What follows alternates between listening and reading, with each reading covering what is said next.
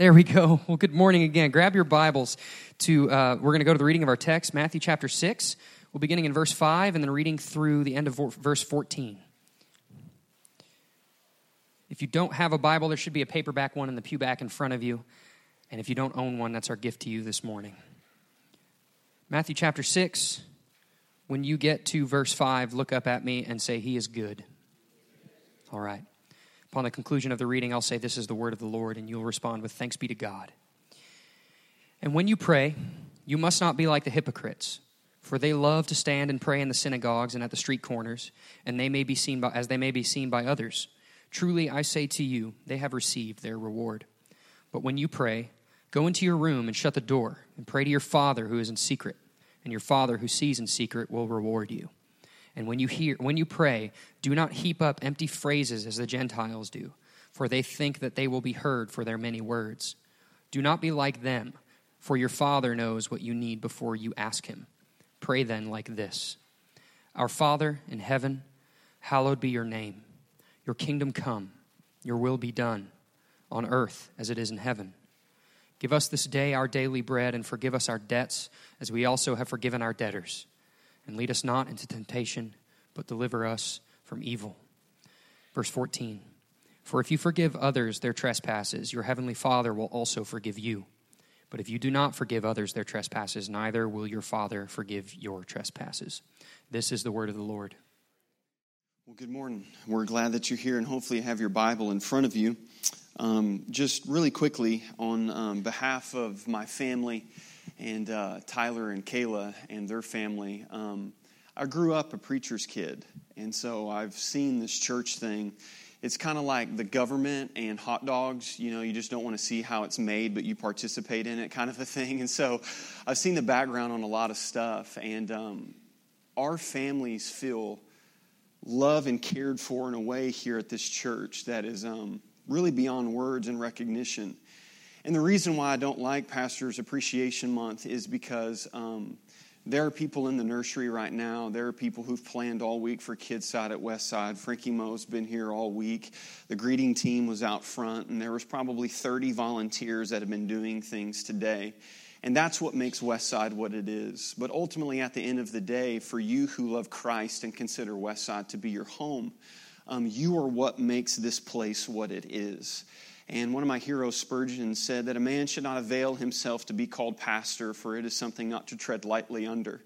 For it is a greater honor than being called a doctor. And it is something that we don't tread lightly on. And so I just say on behalf of that to you guys, thank you for being who you are and for being a people who we love to pastor, essentially, at the end of the day.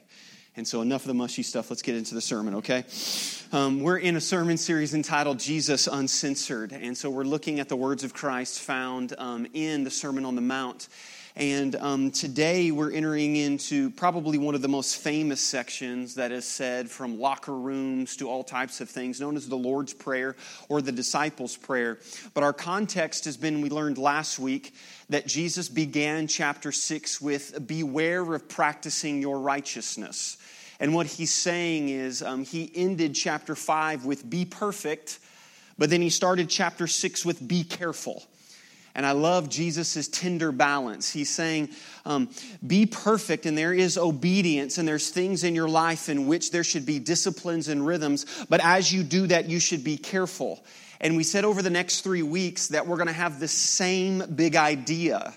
And the big idea is this, I hope you remember it: in my relationship with Christ, what I do is not as important as why I do it. Okay? So next week I'm going to ask you, what's the big idea? And if you don't shout back, I'm going to preach for an hour and 15 minutes. Okay? All right? So in my relationship with Christ, what I do is not as important as why I do it. And what I love about Jesus is that he's always desiring our heart, is he not? He's always desiring every aspect of us. And he's saying, here's some areas in your life that you can actually show in some rhythms, which is giving, praying, and fasting. We're looking at praying this week. But as you do that, be very careful. And I'm so thankful for Christ because he's so tender, because he knows our frame.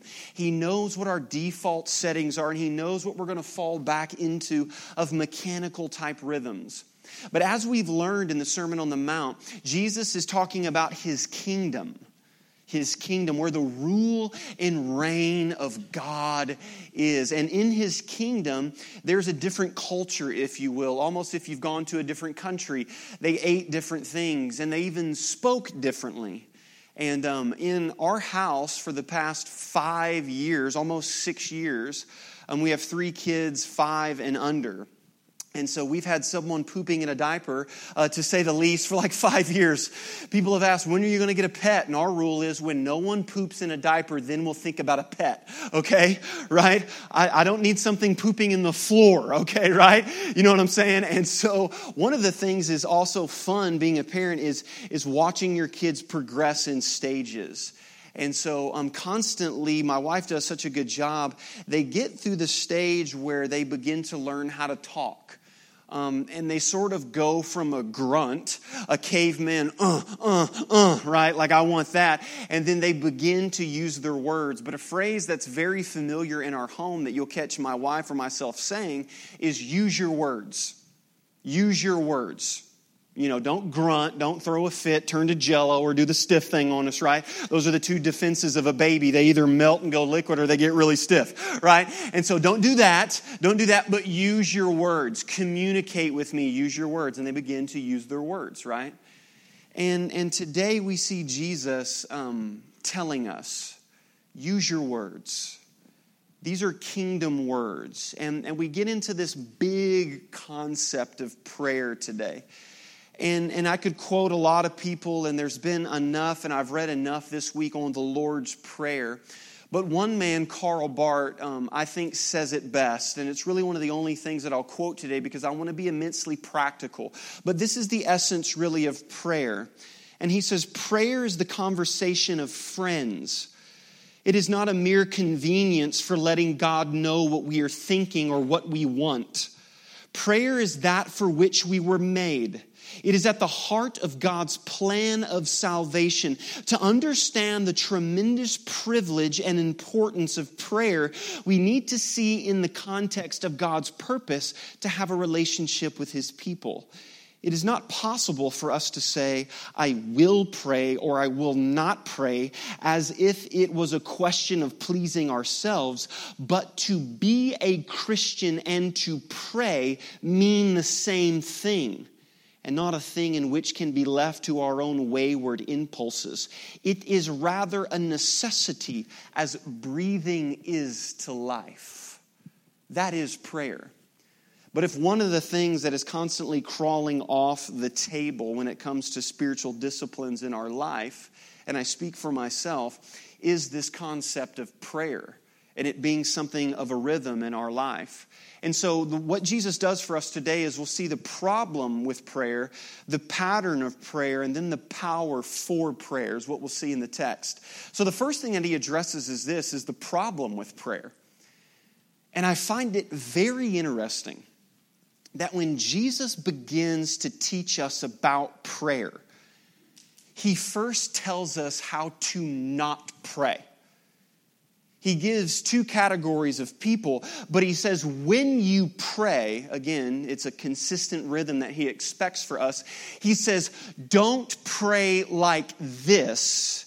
And then he says in verse 9, pray then like this.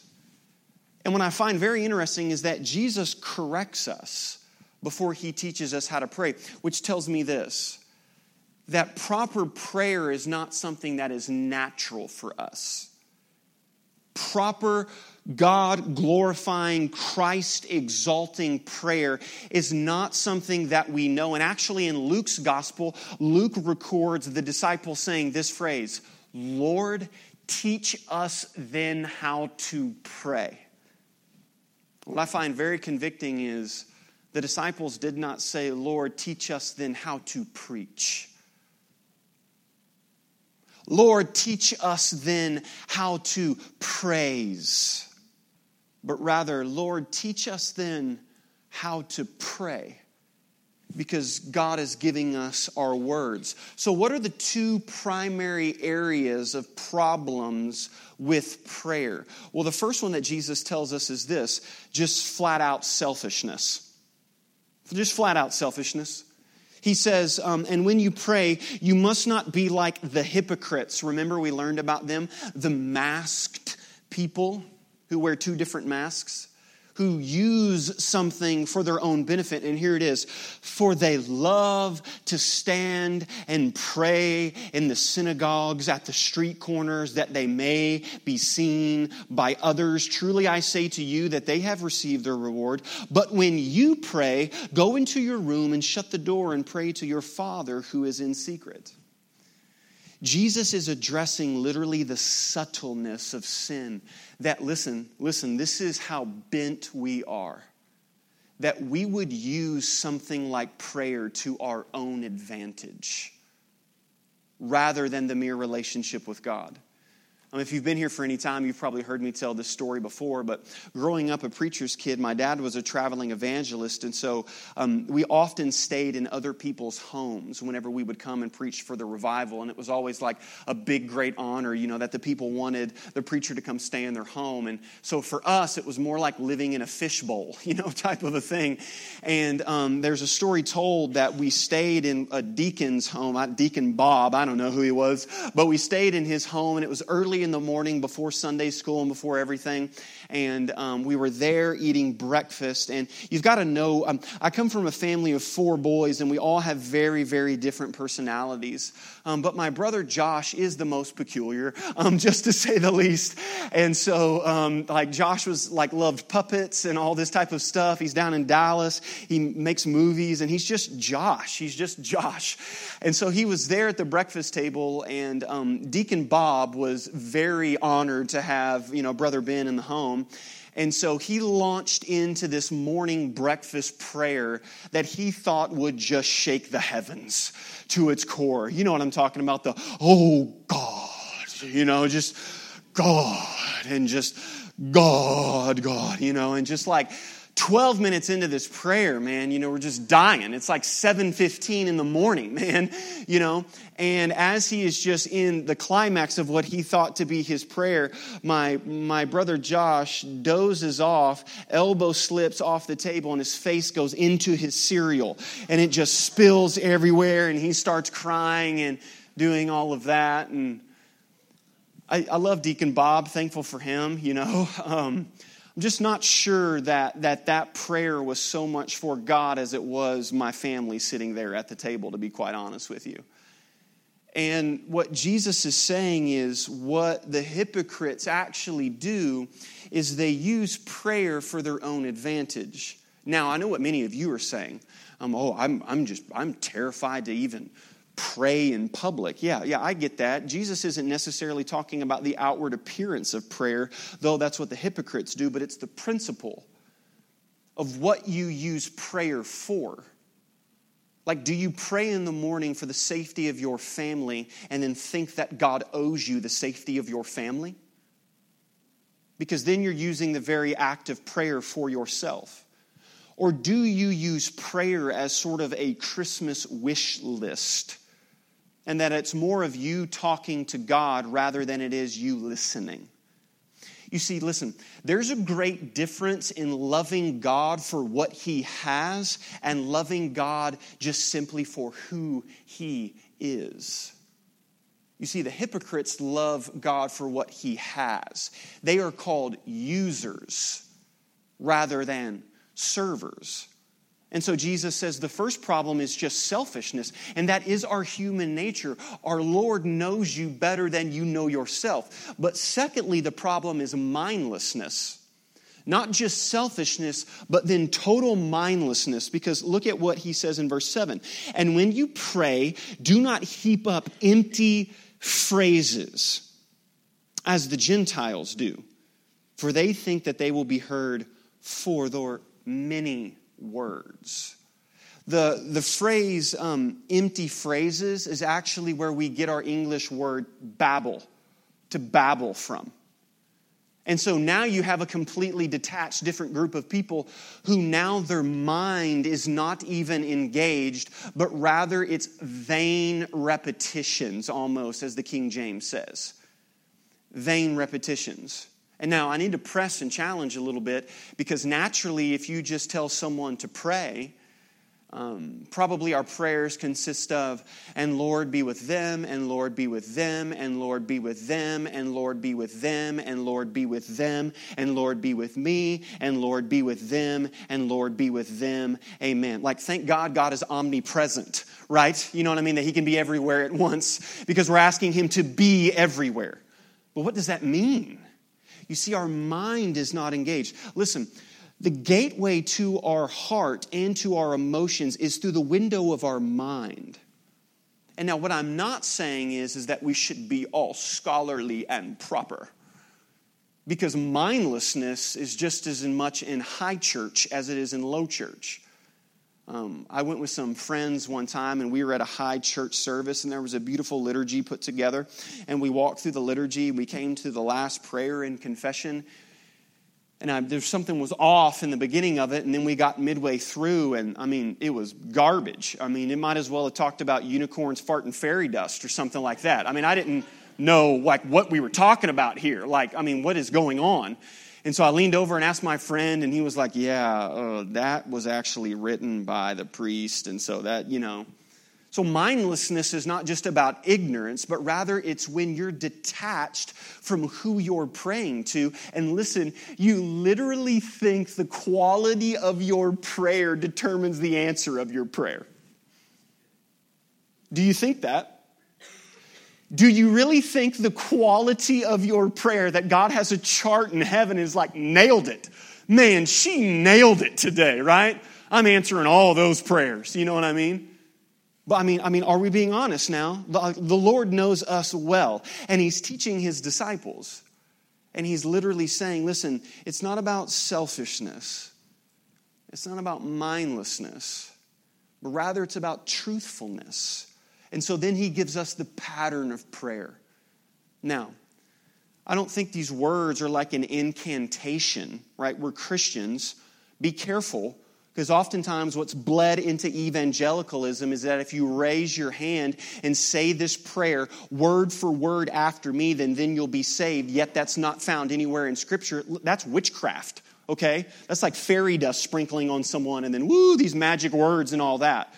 It started from good intentions to give you a framework, because oftentimes in those moments, you don't know what to say.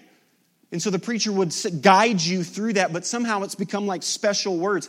I'm not so sure that the words that Jesus gave us are special, but listen, it's the pattern. There's principles found in the Lord's Prayer that when we understand those principles, literally leads us to proper prayer.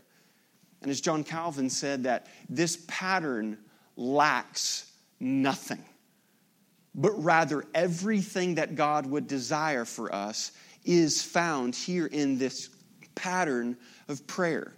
So what's the first thing that we see in the pattern of prayer? It's this: adoration. Praise, worship, adoration. It starts, our Father in heaven, hallowed be your name. Notice the word our, right? It's not separate. It's communal. Listen to me, your prayer life cannot be in isolation for 3 minutes right before you drive to work. Praise God for your disciplines, and praise God that that's your sacred space. But listen, I had a man tell me one time who was desiring a prayer partner that you can find out more about a person in 2 minutes of prayer than you can 10 years of seeing them in church. Amen to that. Amen to that. Our, plural. And then Father. In the Greek that Jesus is speaking here, it would have been the word Abba, which is what little children would have called their father. Our Father. Do you know how distinct what Jesus is teaching is right now?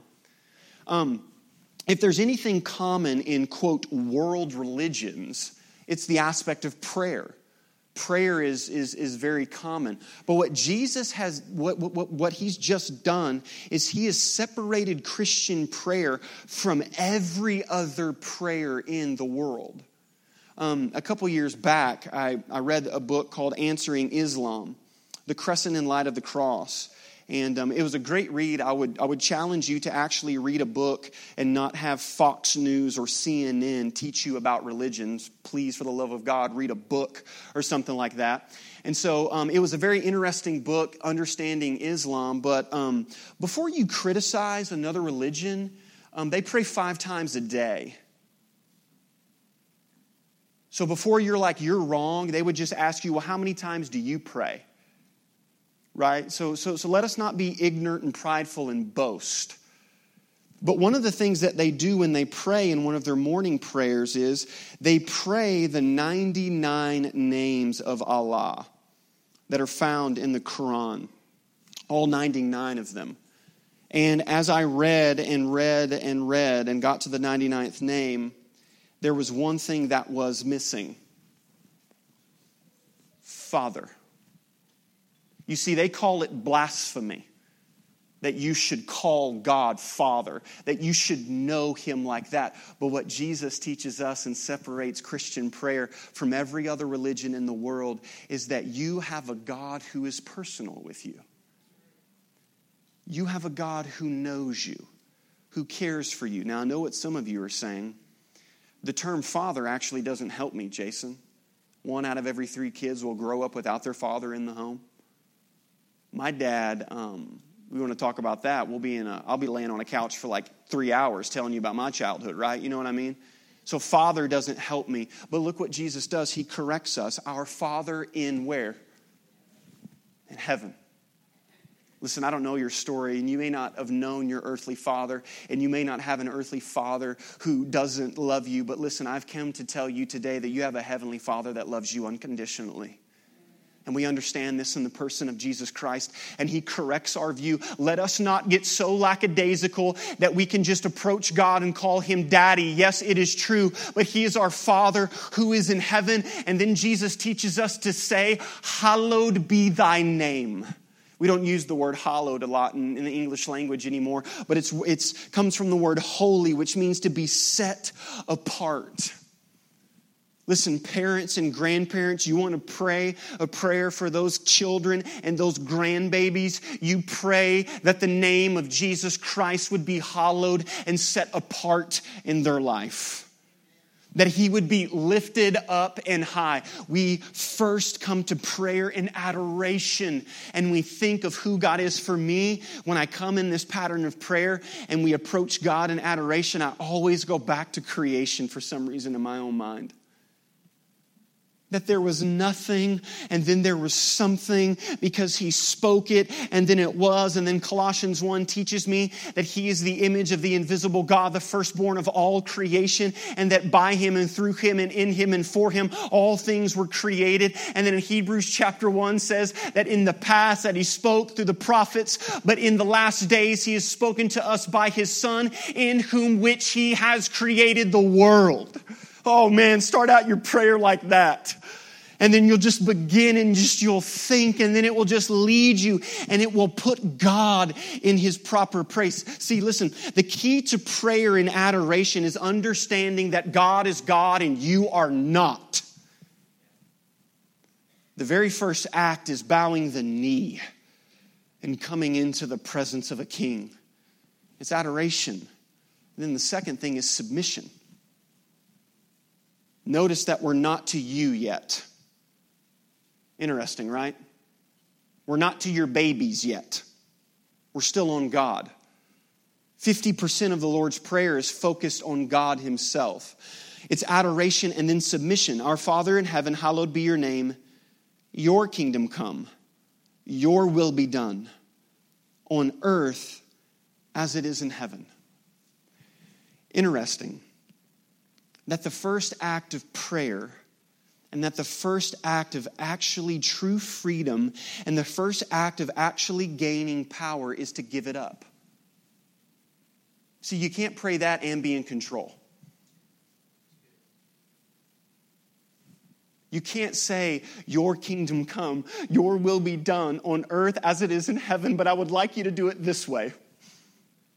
And if you could do it on Thursday before noon, it would be great because we got a busy weekend.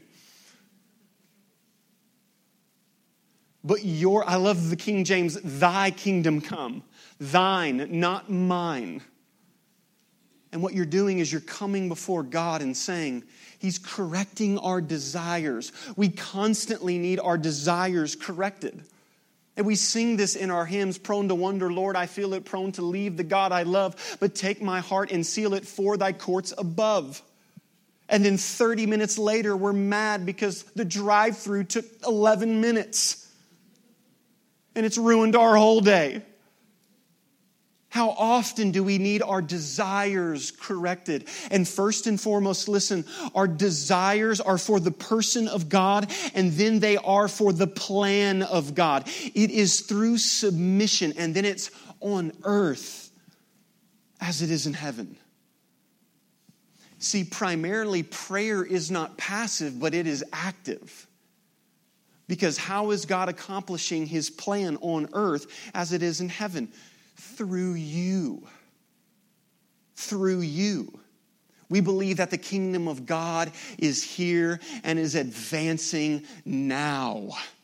And nothing will stop it.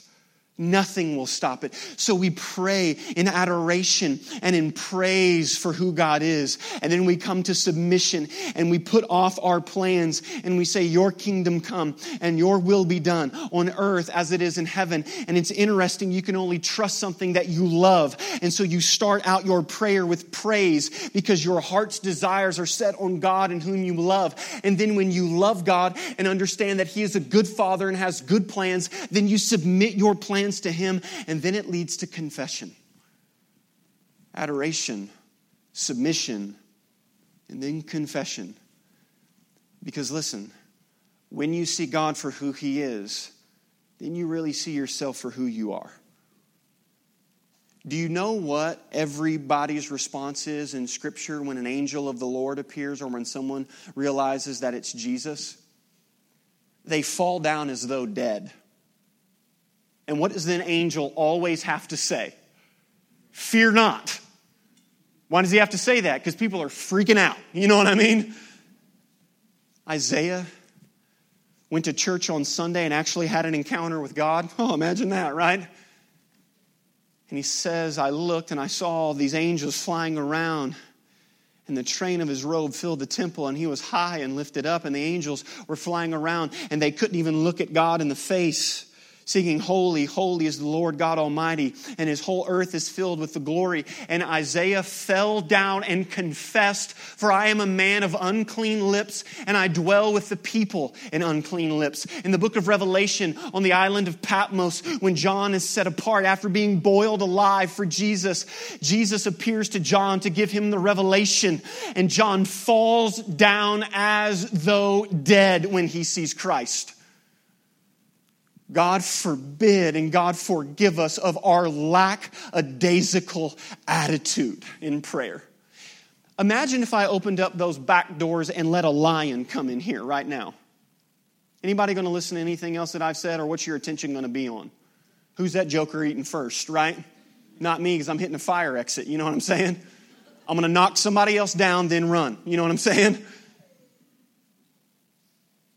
And who are we to think that when we approach and that when we come before God of the universe, yes, we come boldly, as Hebrews tells us, but it's only by the grace and by the blood that was shed of Jesus Christ. And we come before the King and we approach the throne boldly, but we also recognize that He is God. But the first thing that we confess is this: give us this day our daily bread.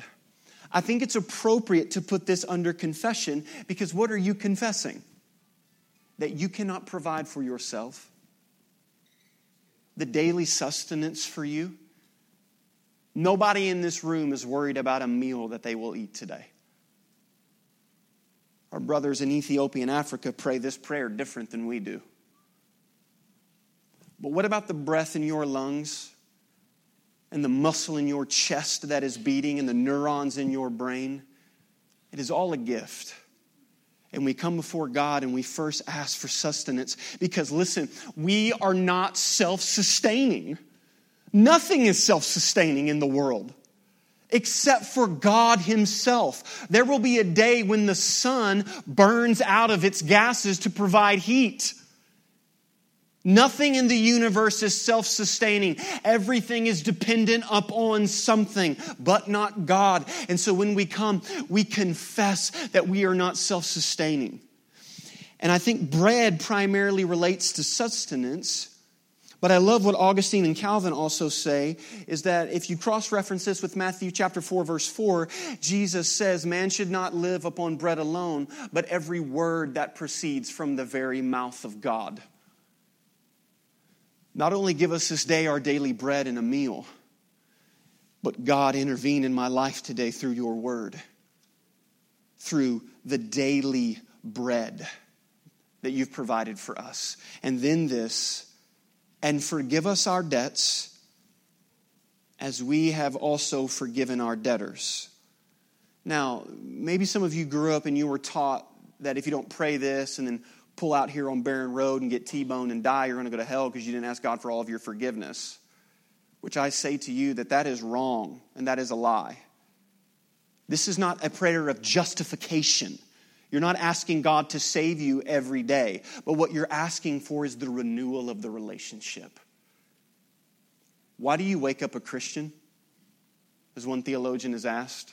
Is that something you did? Did you keep yourself during the night? It is something that God has done for us. And listen, when I understand that God the Father planned salvation from eternity past, and I can't understand the mystery, and that in the past, God the Son paid for that salvation through the bloody covenant, and He came, and He was human, and He carried the cross to Calvary, and then the Holy Spirit applies that salvation, and then I've got the Godhead, the 3 in 1, working and to will to my good pleasure, for what Philippians chapter 1 verse 6 says, that He who began a good work in you will bring it to completion unto the day of our Lord Jesus Christ. That God is willing for you to be kept by Him. How secure are you? I need to ask you, how secure is Christ with the Father? Because Colossians chapter 3 says, for you have died and your life is now hidden with Christ in God. That is good news, but we come before God every day and we ask for the renewal of the relationship. But what flows from that? As we also have forgiven our debtors. Wish you hadn't said that. Notice that it's past tense. Not as we will also forgive our debtors sometime when they come and apologize. For while you were still sinners, Christ died for us. What flows from the gospel is forgiveness itself. We're led into confession and understanding who we really are. But then it leads us to aspirations. You see, the last part of the prayer is, and lead us not into temptation, but deliver us from evil. It's really interesting. The word temptation actually could be translated tests. And what I love about the last part of the prayer, listen, it's not give me, it's make me. It's not give me this, but make me someone. Ooh, it's challenging, right? Lead us not into tests, for we know that God does not lead us into sinful tests, but God does test our faith. And then the last part says, deliver us from evil, which could be translated the evil one. So what we're asking God is to make us the type of people that when we encounter something, to know, listen, the problem is not in suffering. The problem is not in the trial. The problem is our sin nature and the response to the trial and suffering. That's our problem. Because do we believe that God works all things together for the good for those who are called according to His purpose? Then your suffering is not wasted. But the problem is the evil that lies in us and the evil one. Because as we pray this, we know that He prays on us. But what I love what Jesus says to Peter, He pulls Peter aside one day and He says, Peter, Satan has asked for you. I want to be known like that. I want to expand, and I want to take on the very gates of hell and to snatch so many souls that I am on Satan's hit list himself. And he's asked for you that he may sift you like wheat. But fear not, for I have prayed for you. Oh, that's good. That's good that we know that our God keeps us in this trial, but it's our aspirations. We are asking God to make us someone. And listen, one of the great defaults in Christianity is that we ask God to make us like Christ, but we refuse the very cross that he's using to make us like him. God, make me Christ-like without a cross, which is impossible. You can't have that in your life. And I think if you had a different perspective, and what Jesus is teaching us in this pattern of prayer is that if you looked at the trials and the tests and the suffering in your life, don't fight against them, because it's sometimes the very thing that God is using to make you like Christ.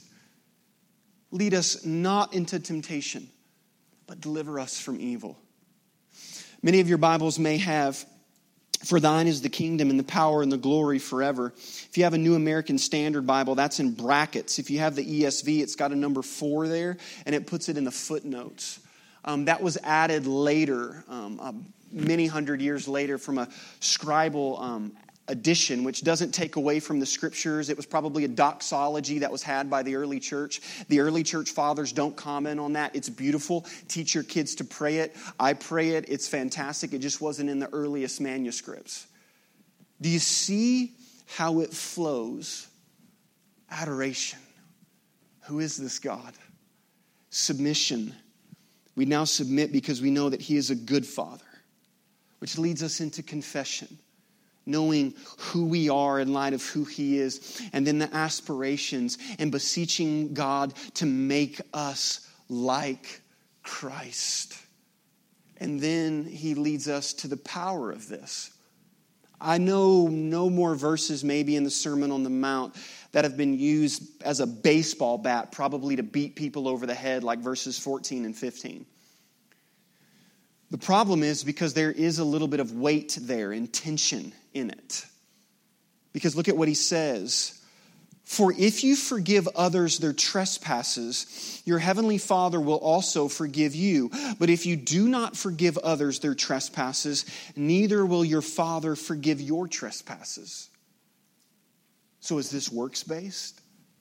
That if I don't forgive, then God doesn't forgive? Well, that's the antithesis of the gospel, because before you were born, the cross already happened. So what's Jesus saying? I think Jesus is saying this, that the power of God's forgiveness fuels our prayers to God. Why would he end the prayer that way? Why? Why would he end teaching on prayer and then talk about what the application of prayer would be? Because how in the world could we understand our debts that we had and withhold them from others? And what he's saying is, when you properly understand this pattern of prayer, listen, it changes you as a person. And I think that's where the big idea of, in my relationship with Christ, what I do is not as important as why I do it.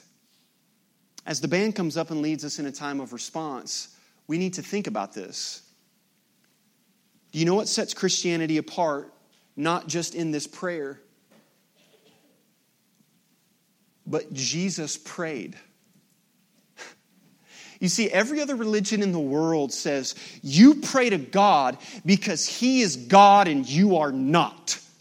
So you submit to that higher power. But when you understand what Christ did for you when he was there in the Garden of Gethsemane, and as Luke says, on the night in which he was betrayed, he went to the garden and he asked his disciples to pray for him, because he said, my soul is sorrowful beyond measure. And he walks a couple steps and he falls, and Luke records that he sweats drops of blood because he is under so much stress. And he says, Abba, Father. Abba, Father, may this cup pass from me, this cross and this death, because I know that I am not one who is of sin, but I will be made like sin so that you can make those who are sin like they have no sin. See, Jesus never had to pray, forgive me of my sin, but rather when he was being nailed to the cross, he prayed for your forgiveness. And when you understand that Jesus Christ embodies this prayer and that he submitted for you, that you can then submit to him. Timothy Keller puts it this way: every other religion says pray to God because he is God and you are human. But only the Christian faith of all the world religions says our God became a weak human being. And we have a God who had to pray. There's no other religion that would dare say that. We have a God who became Jesus Christ. And when he was in the Garden of Gethsemane, he said, Father, I do not want to go to the cross. Father, I do not want to die for their sins. Father, let this cup pass from me. Nevertheless, not my will, but thine be done. How will you ever have the power to surrender to God? To see that God came to earth and became a weak person who had to pray, thy will be done. How are you going to surrender and forgive others? Because he surrendered for you. How are you going to pray, thy will be done? Because he prayed, thy will be done for you. We're the only faith that believes that when you pray to the Lord, thy will be done. We know that he was down here and he knows what it's like. And he had to pray. We have a God who is so weak that he had to pray. And when you understand that fuels this pattern of prayer. I want there to be a challenge this week as you leave this place, starting Monday. There are sections here in the Lord's Prayer, and what I want you to do this week, starting Monday through Friday, is I want you to spend each day in a section. Section 1 on Monday being an adoration. Our Father who is in heaven, hallowed be thy name. Spend all day there. Just all day. It's very simple. Journal your thoughts. Think of him. Tuesday, your kingdom come and your will be done on earth as it is in heaven. And then Friday, you get to the power of prayer. And when you understand who Jesus Christ is, it will fuel this aspect for what Karl Barth said, as breathing is a necessity for life, so is praying for a Christian. I want us to stand right where you're at, and we would be remiss not to say the Lord's Prayer out loud together today before we come to the table.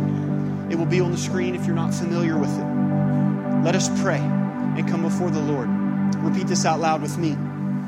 Our Father in heaven, hallowed be thy name. Your kingdom come, your will be done on earth as it is in heaven. Give us this day our daily bread, and forgive our debts as we have also forgiven our debtors.